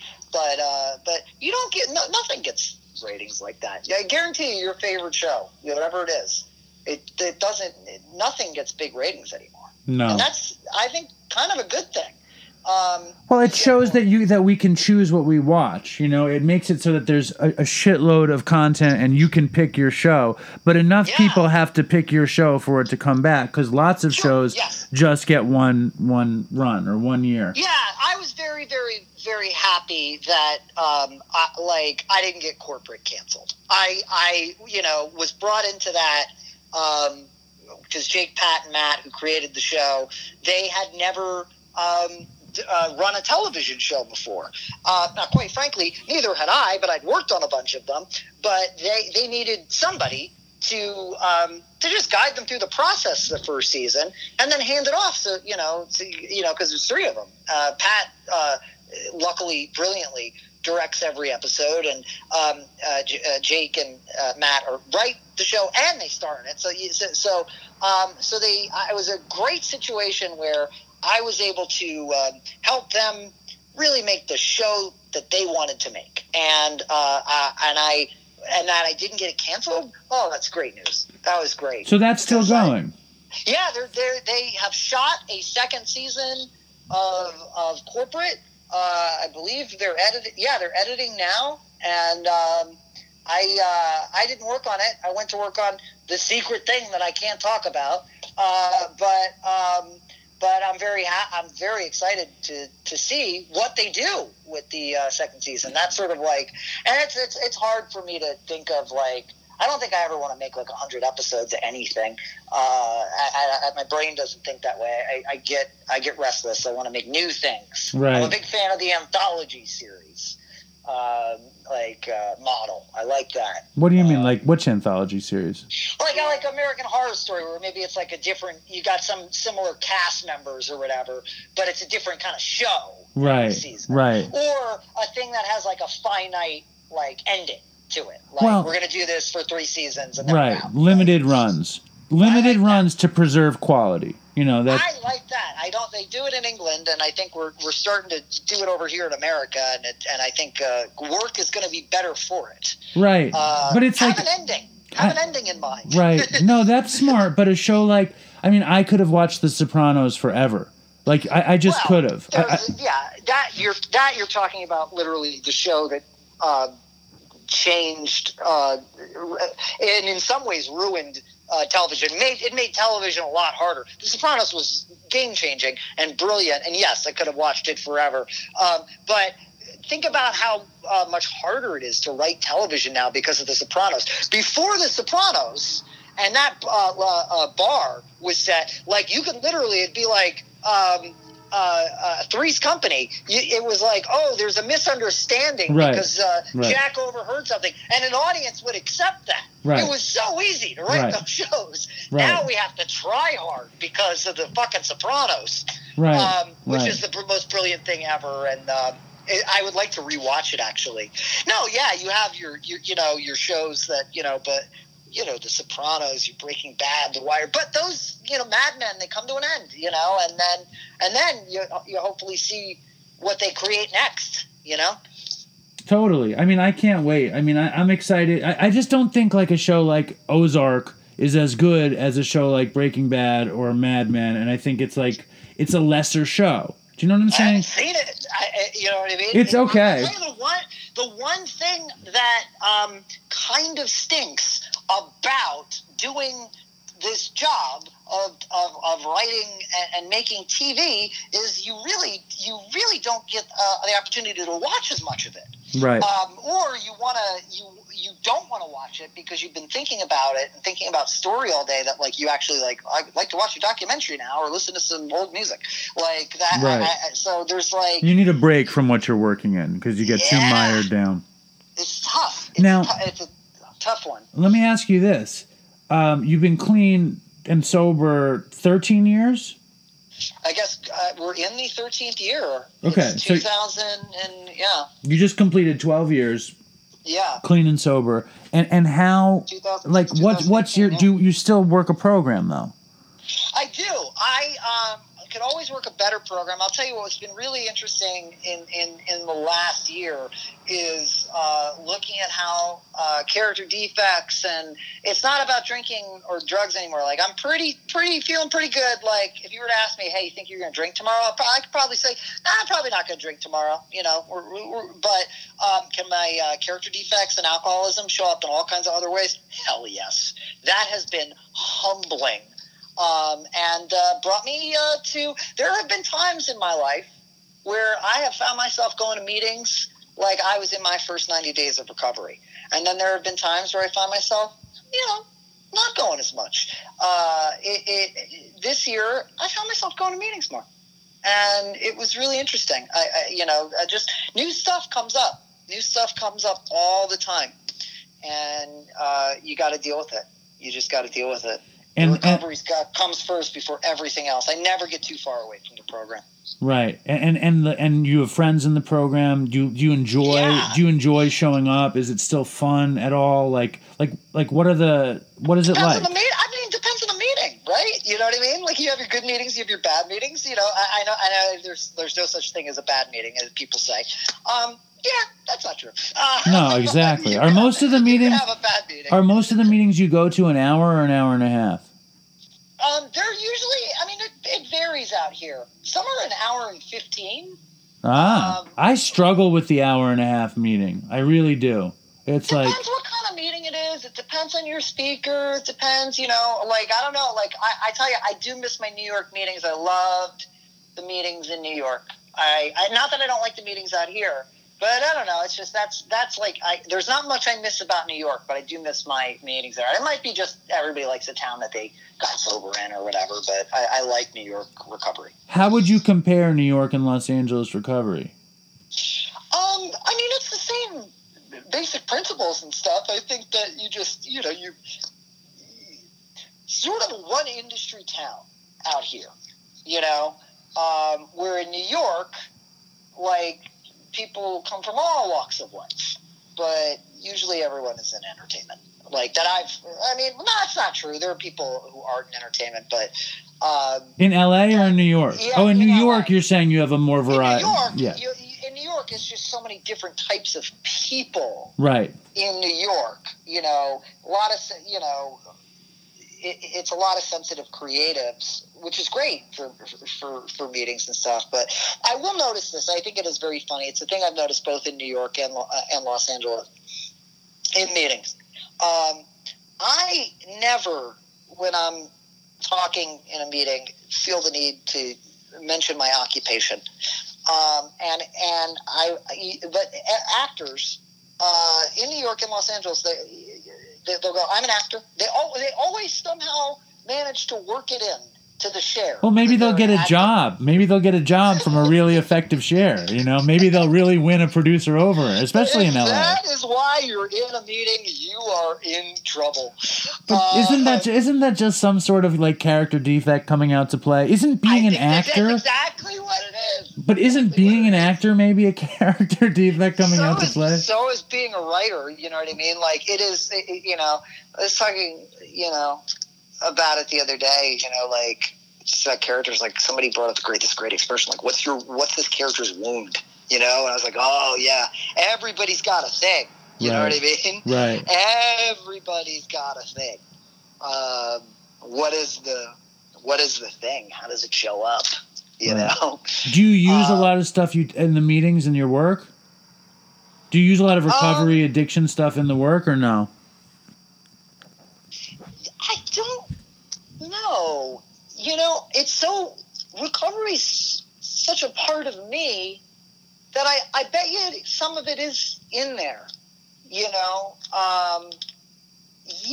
actually, as dumb as it sounds, when working on like the royal wedding and stuff, like, and I was talking to Molly Shannon, we're talking about her character Tish Cadigan, who's like sort of like like a Kathy Lee Gifford, very into like self-care and all that stuff, and I was able to kind of write to that character and those kind of buzzwords that like that kind, because I actually do it and know it, and right. So yeah, maybe it does. I hadn't really thought about it until you asked me, but maybe it does show up in the work. Right. And there's so many caricatures of self-care and all those stories in a meeting. You hear so much funny shit about that. You know what I mean? The stuff that people do. Yeah, I've never found myself like in a meeting going, "Oh, that's good material." Like, because usually if I'm in a meeting, I'm there for my recovery. But recovery is such a part of me that it's probably a part of my work, and I would have to go back and look at like, I guess, episodes or things that I've written and see where it's there. I think there's an emotionality to it that because I do this stuff, it's probably shows up in my work. You should come out to Suffolk County Narcotics Anonymous to get some really good material. It's just, really? It's just amazing. It's just like fitted baseball cap backward, tattoo on the forearm, higher power. It's just fucking. It's like you could really. It's gold. It's a gold mine. Suffolk County. That's like Long Island, right? That's where I moved to. I live in Suffolk County, and once in a while I'll go to Narcotics Anonymous, and there's a bunch of beautiful stuff in there. But just the higher power. It's just like you can't get enough of that stuff. It's just amazing. I kind of like that. Like, I know a lot of people have, like, especially with newcomers, I'm always like, don't worry about the God thing. Like, I just said, I'll make the God thing super easy for you. I'm going to make it super easy for you. All you have to believe is that you're not God. Right. Like, that's it. Is there somebody on the planet, or is there something that is more powerful than you? Because I can list a bunch of shit for you right now. That's all you have to worry about. It's just that, there's a power greater than you out there. Don't worry about the God thing. But I kind of like the, my higher. I know the kind of person you're talking about. It's an archetype of a person. I kind of like have a love for that sort of Long Island. It's a brute. It's a brute. It's a Long Island recovery brute. And those people save lives. Dumb as a rock that will save your life. Yes. Dumb as a rock, but also the smartest person in the room. Yes. Yes. Love it. Yes. So it's I live for that. Like probably would say some things that are totally problematic. Maybe aren't so evolved with certain language. Maybe use some words that we don't use anymore. But we'll cut through the BS. Oh, they'll hit you with that spiritual fucking fire out of no place, and you don't expect it. I love that. Yeah. I know what you're talking about, and I love it, and I'm for it. And then I love when you can kind of, and most people usually do. They do because they do have that spiritual connection. They do come around on the like, yeah, we don't say that word for about the gay people anymore. Right. We don't use that word. Right. They will stop. It just takes them a second. It's funny. I didn't ever really spend much time in Long Island. Well, if you're ever on the East Coast and you want to come out, I will bring you as my guest, and you're more than welcome. You can meet the family. I'll tell you, I will go to a meeting with you anytime. I'm so happy for you. That you found this. You know what I mean? And you got the foundation, and I know what it's like to go through that such a tragic loss in recovery. It is brutal, and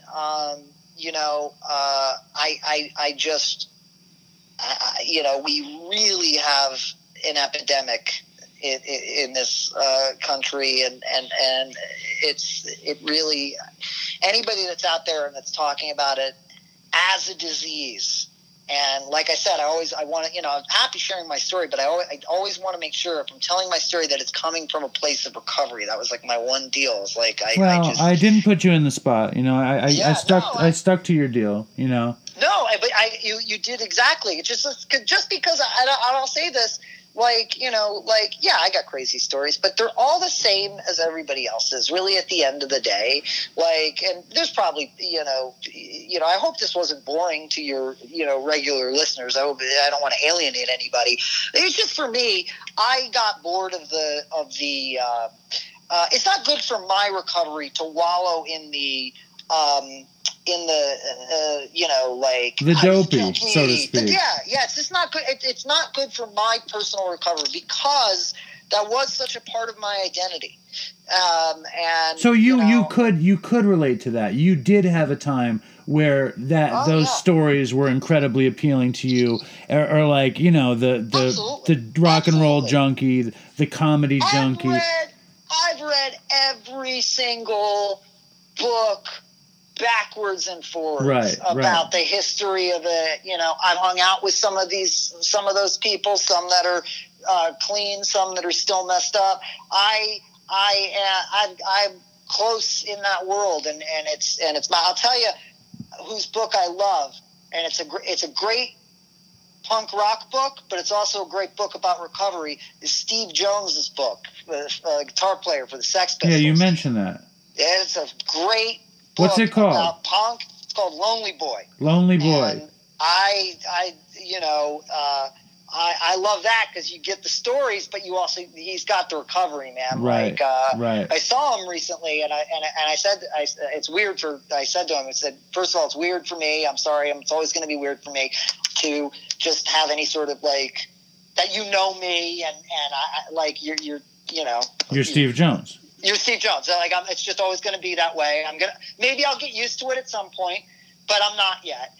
But you're very cool. But I said Steve, I said, I read your book. He's like, I'm glad somebody wrote it. I'm like, no, I read it and I loved it because the way you talked about recovery. I got to tell him, and it was nice getting a hug and everything. And it's just like, it's wild, man. Like, so, but no, like, do I get it? Yeah, I've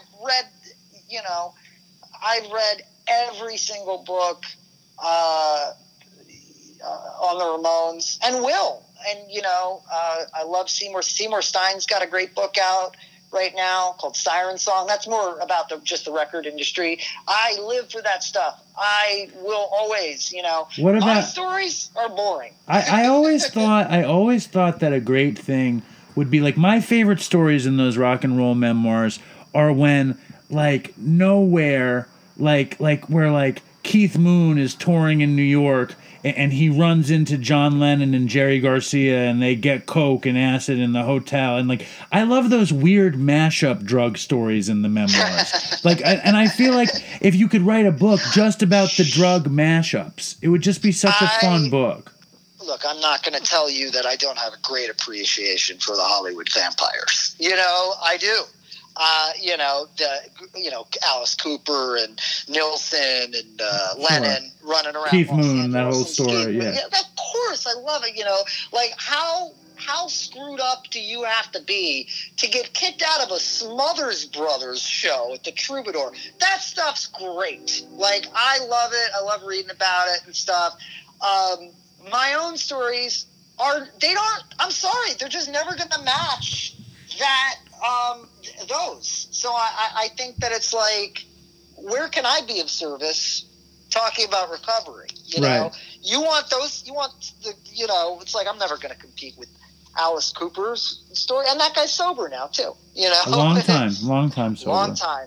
He's cool, man. Like, I'm a big Alice Cooper fan. Well, I want to thank you for coming on and sharing a bit of your recovery and a bit of your career with us, and it's awesome. I'm happy to have connected with you at all, and I'm happy for you. I truly did. I didn't know how much, like, I remember running into you and stuff, and I remember when you were at that network, and but I didn't realize that just the personal connect. I didn't. I truly didn't, and I'm kind of sorry that I didn't. Maybe I could have been more of service in a time when you needed it. I was an asshole. Jake. When we met. I was an asshole. I was an asshole junkie. You were sick, and I was sure you wanted to take what I had, and I had nothing. Do you know what I'm saying? I was totally deluded. I was deluded. Oh, wow, yeah. That does ring a bell. Like you were. I was protective of my little music show. I had a little music show that I really loved. Like I got to interview the Flaming Lips and KRS-One and all that shit. I loved it. And I was like, and I felt like I was somebody. And I thought that you were coming in to steal my golden goose, my prize. I was crazy. I wasn't hired even to do that. Like that wasn't even my job. Dude, I was deranged. It doesn't even matter. I was totally deranged. Just the way you it twisted in your in my junkie head. Yes. Yeah, and you drug out of mine. Like I was like, no, I was there to like work on like other comedy stuff. Like your music show was you were ruining your music show. Yeah. Thank you for reminding me. No, of course. Hey, I fucking I blew up my MTV show too. Like, I get it. I know what it's like to lose a thing. It's, what I can say is, it was certainly not the end of my career. And it's laughable now how much it wasn't. It doesn't have to define you. Well, the other thing is not only that, you can still have a life. You know what I mean? Like my life is so much better than it ever was at any point because of this thing. Because of this thing. You know, like, and I can do anything because I can live. You know, like the sky is the limit because I'm on the ground, you know, and it's beautiful, you know. That is true. And I can tell you, you know what I mean? Like, you know, I do a lot of interviews. I don't do a lot of interviews. I've been on, you know, done my fair share of podcasts. I've sat down and talked with Mark Maron and stuff, you know, and you know, you're good at what you do. You know, you've kept me engaged. I think this is a good conversation. So, like, I think you got to keep doing this, and you got to see where it goes to. And, you know, I know it's probably got to feel different now, but you know, you got to keep doing it. Well, I appreciate it, man. I appreciate it, and I'm going to. I'm going to keep doing it until it's not fun or it totally sucks. But that's my rule of things. I do things until they're not fun or it starts to suck. Yeah. And then I stop doing them. Yeah, that's my rule too. And sometimes that decision is made for me. Yeah. With this one, it can't be because, like, I'm paying to put this thing out. You know what I mean? I did my podcast until it was like this has served its purpose. You don't need to do it, but maybe one day you'll want to again. You know? That's the thing. I know I have that desire. I do. Like, I think, like, I'd love to do like 6 of them. You know, like right now. You know, and maybe I could figure that out. I'm trying to figure that out. I certainly, it's certainly not the last time I will, like, be behind a microphone doing something. I do enjoy that, broadcasting. I just am not sure what the next thing is. Well, you keep me posted. You keep us posted. It's wonderful to have you on the show, and I really appreciate it. Thank you, man. Thank you for having me, and it was a good talk. Totally, man. And be in touch, okay? Yeah. You reach out. Oh, and I need to send you my fucking pilot. You need to read the pilot. I think you'll like it. I'm happy to, man. All right, Jake. Take a look at it. Thanks, man. Have a great night, and thank you. No problem. Okay, later. Bye. Well, there he was, Jake Fogelnest. For all of you Dopey fans who said you like the long episode, there's the long interview with longtime friend / rival Jake Fogelnest. Hope you guys liked it. Let me know. Leave a review. Fucking follow us on Twitter. Somebody was just making fun of me that we don't have enough Twitter followers. So follow on Twitter. Follow on Instagram. Write a review if it's positive. Don't give me any more negative reviews. It hurts my feelings. And stay strong, Dopey Nation. Take care of yourselves. And you know, I fucking hate to say toodles. It disgusts me to say toodles. To hear the word toodles is gross. And yet I am totally compelled to say toodles because that is the legacy that our dear, dear, dear departed friend Chris has left us with. So, toodles. And what the fuck? If it's this long, I'm going to play a song of mine at the end. This is a song I wrote when I just came back from Los Angeles. It's called People Watching. I wrote it just when I started dating Linda. And I always wanted to play it on Dopey, and I figure only the truest of the true devoted fans are still listening at a minute or an hour and 56 minutes. So here's People Watching.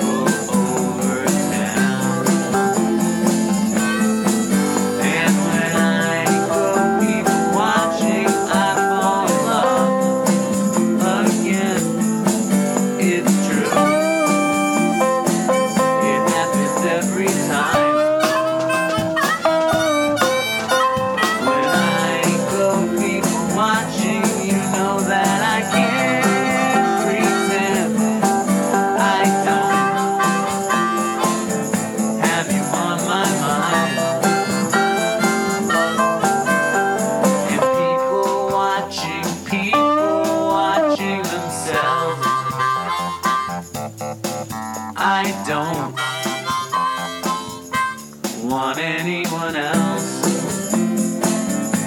Not anyone else. No, not anyone else. No, not anyone else. Not anyone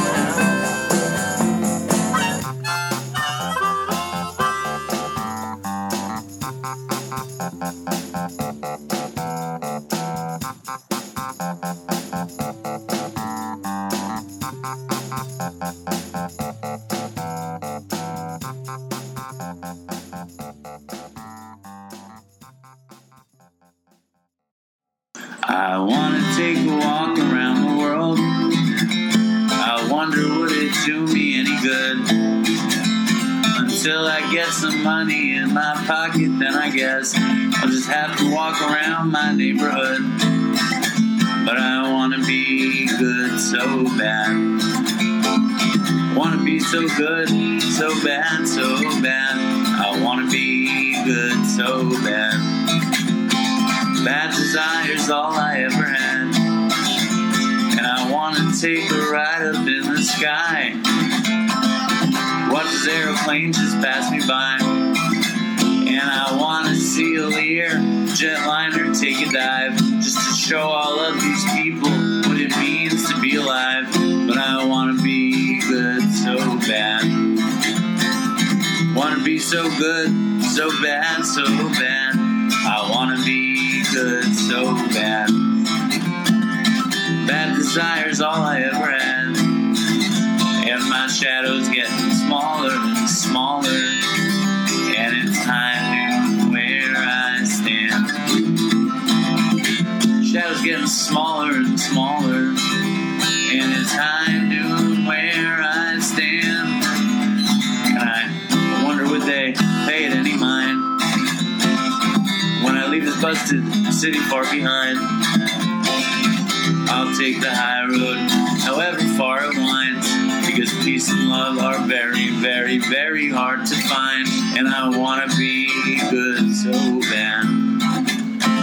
Wanna be good so bad, so bad. I wanna be good so bad. Bad desire's all I ever had. Damn it, all these suckers make me mad.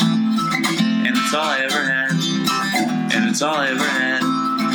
And these suckers make me mad, and I wanna call my dad, and it's all I ever had, and it's all I ever had, and it's all I ever had. And it's all I ever had. And these suckers make me mad, and it's all I ever had,